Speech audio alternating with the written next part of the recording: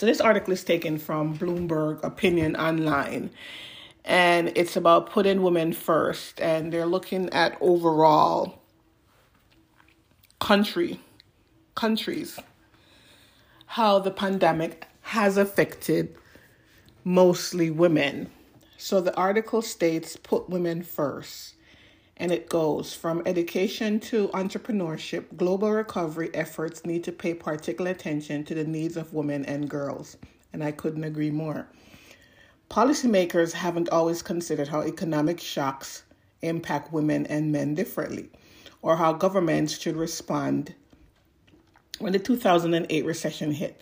Few asked how stimulus measures would affect women compared to men. That approach won't work for the COVID-19 crisis. As leaders face the enormous challenge of rebuilding post-pandemic economies, women must be at the center of their strategies.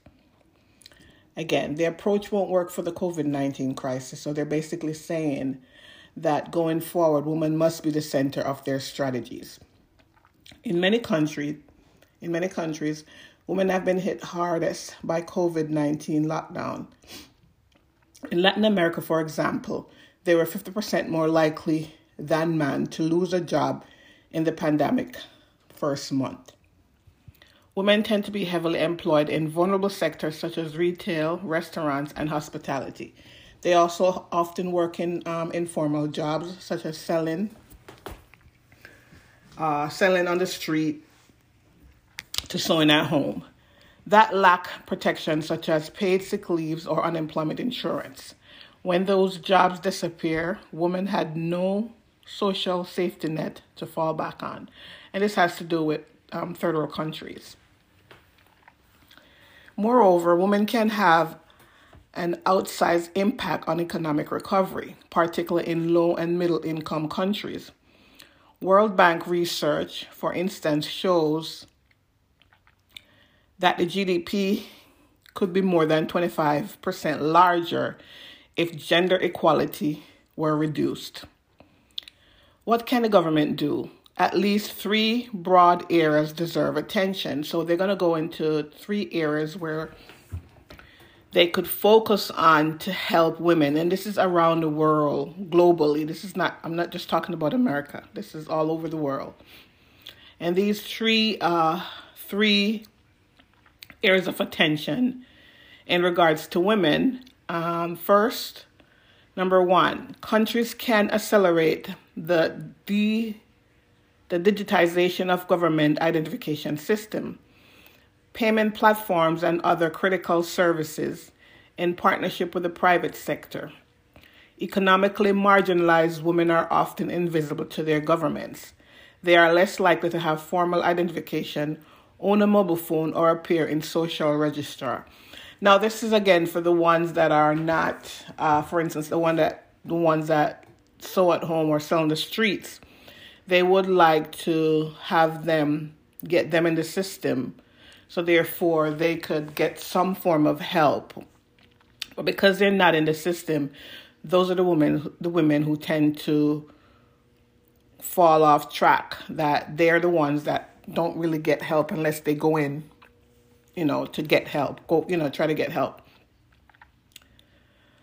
So while over 200 countries have developed social protection measures in response to COVID-19, many have struggled to identify and deliver aid to informal workers, meaning many women continue to be overlooked. So that's for the digital system. The second factor or second needed attention, governments can remove barriers to women's full inclusion in the economy, whether as entrepreneurs or employees. In economies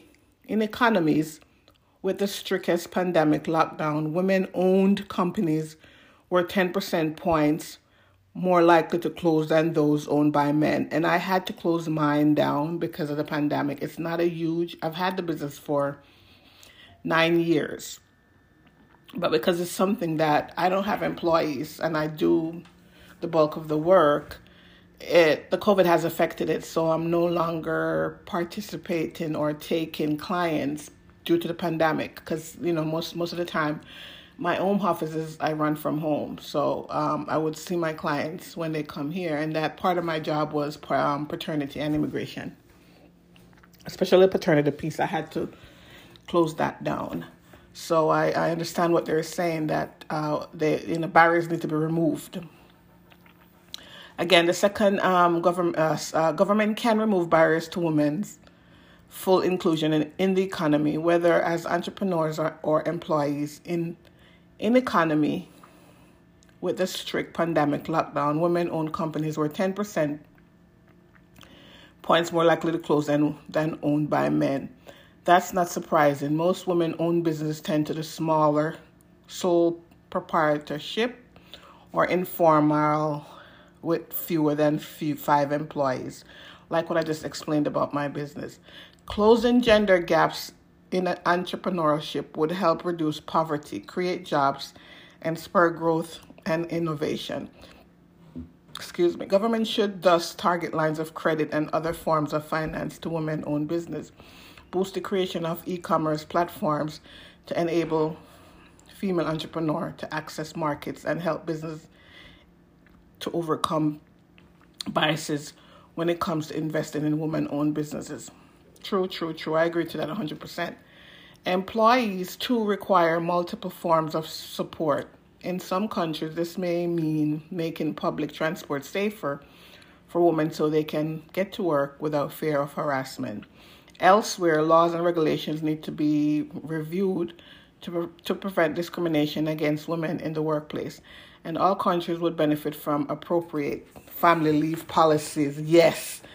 And equality childcare supported by the public and private sector. This is the area they need to work on. And not just family leave. Because I said in a prior podcast that kids are home raising themselves because of the 40-hour work week, the work hours that women have to put in. The kids are left home to work, to raise themselves. So this is one area that needs to be fixed. Finally, government must commit to ensuring a strong education for girls through at least secondary school.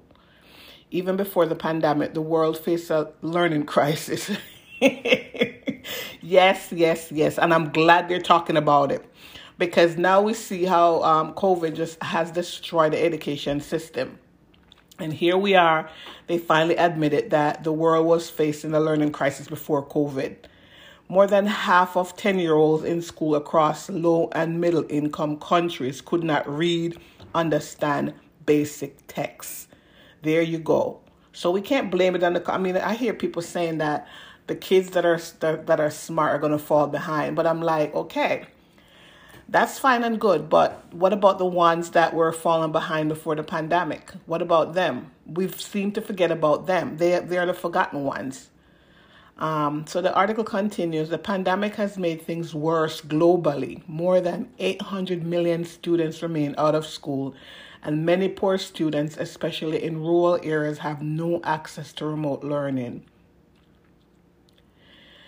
In some parts of Africa, as many as 45% of children have been completely disconnected during school closure. Girls face additional challenges to remote learning. If there's only one phone per household, for example, it is likely to be used by boys rather than girls, while a heavier burden of domestic work prohibits access to instructions for many girls. Education is the key to future employment opportunities and women's ability to have power and influence in their own lives. Yes. As students return to school, countries need to ensure that both girls and boys re-engage with the learning process. That will require investing in hybrid schemes that mix remote and interpersonal learning. I agree. While focusing on foundational and socio-emotional skills that will help children catch up. There you go. Did you hear it? Focusing on foundational and socio-emotional skills that will help children catch up. True, most of these measures will require substantial investment at a time when rising debt poses a major concern, but the best way to pay that debt back is to get economies growing faster and to keep more families from falling into poverty. Thank you, thank you, thank you. Yes, and back to the education system. Again, a lot of people seem to be worried about the ones that are that was performing good academically before the pandemic, and not worried about the ones that were falling behind. So not everybody is on the same level, and that will then, while we're looking at the ones that were academically good, we also have to look at the ones that weren't performing good. And here is where I say that we need trade school. And I made a proposal that we need to, for high school, the last 2 years of high school needs to be the university core classes. So, for instance, if the child wants to go to college, then the last 2 years of high school credit could roll over into college credits. Thus, they will only have to do maybe 2 years of college. And then for the ones that can't perform academically, they could go into trade, like 1 year trade. So they need to make the 2-year colleges 1 year trade for the kids that can't perform academically. They need to go from high school to trade. If they want to, especially for girls, if they want to keep up and get them going so they don't fall behind, the education system needs to be revamped. And I suggested that, again, the last 2 years of high school, those credits should be transferred to the 4-year core. Because, at college, you take 2 years of core classes, then the last 2 is your bachelor's program. So if to cut it down, if they take the last 2 years of high school credits for the ones that can perform academically, and they take that and transfer it over to the college, then they should just go straight into their bachelor's program. They should never take any core classes. So that cut the amount of time spending in college and the amount of money. And then for the ones in high school that can't perform academically, but they could learn a trade, they could then move them over to the 2-year college and turn it into a 1-year trade school. So if they really want to help girls, this is what they need to do, because not every child can perform academically. And the ones that can seems to get left behind. So now we know COVID has affected women and children the most. They need to get on it and fix the issue. That's it.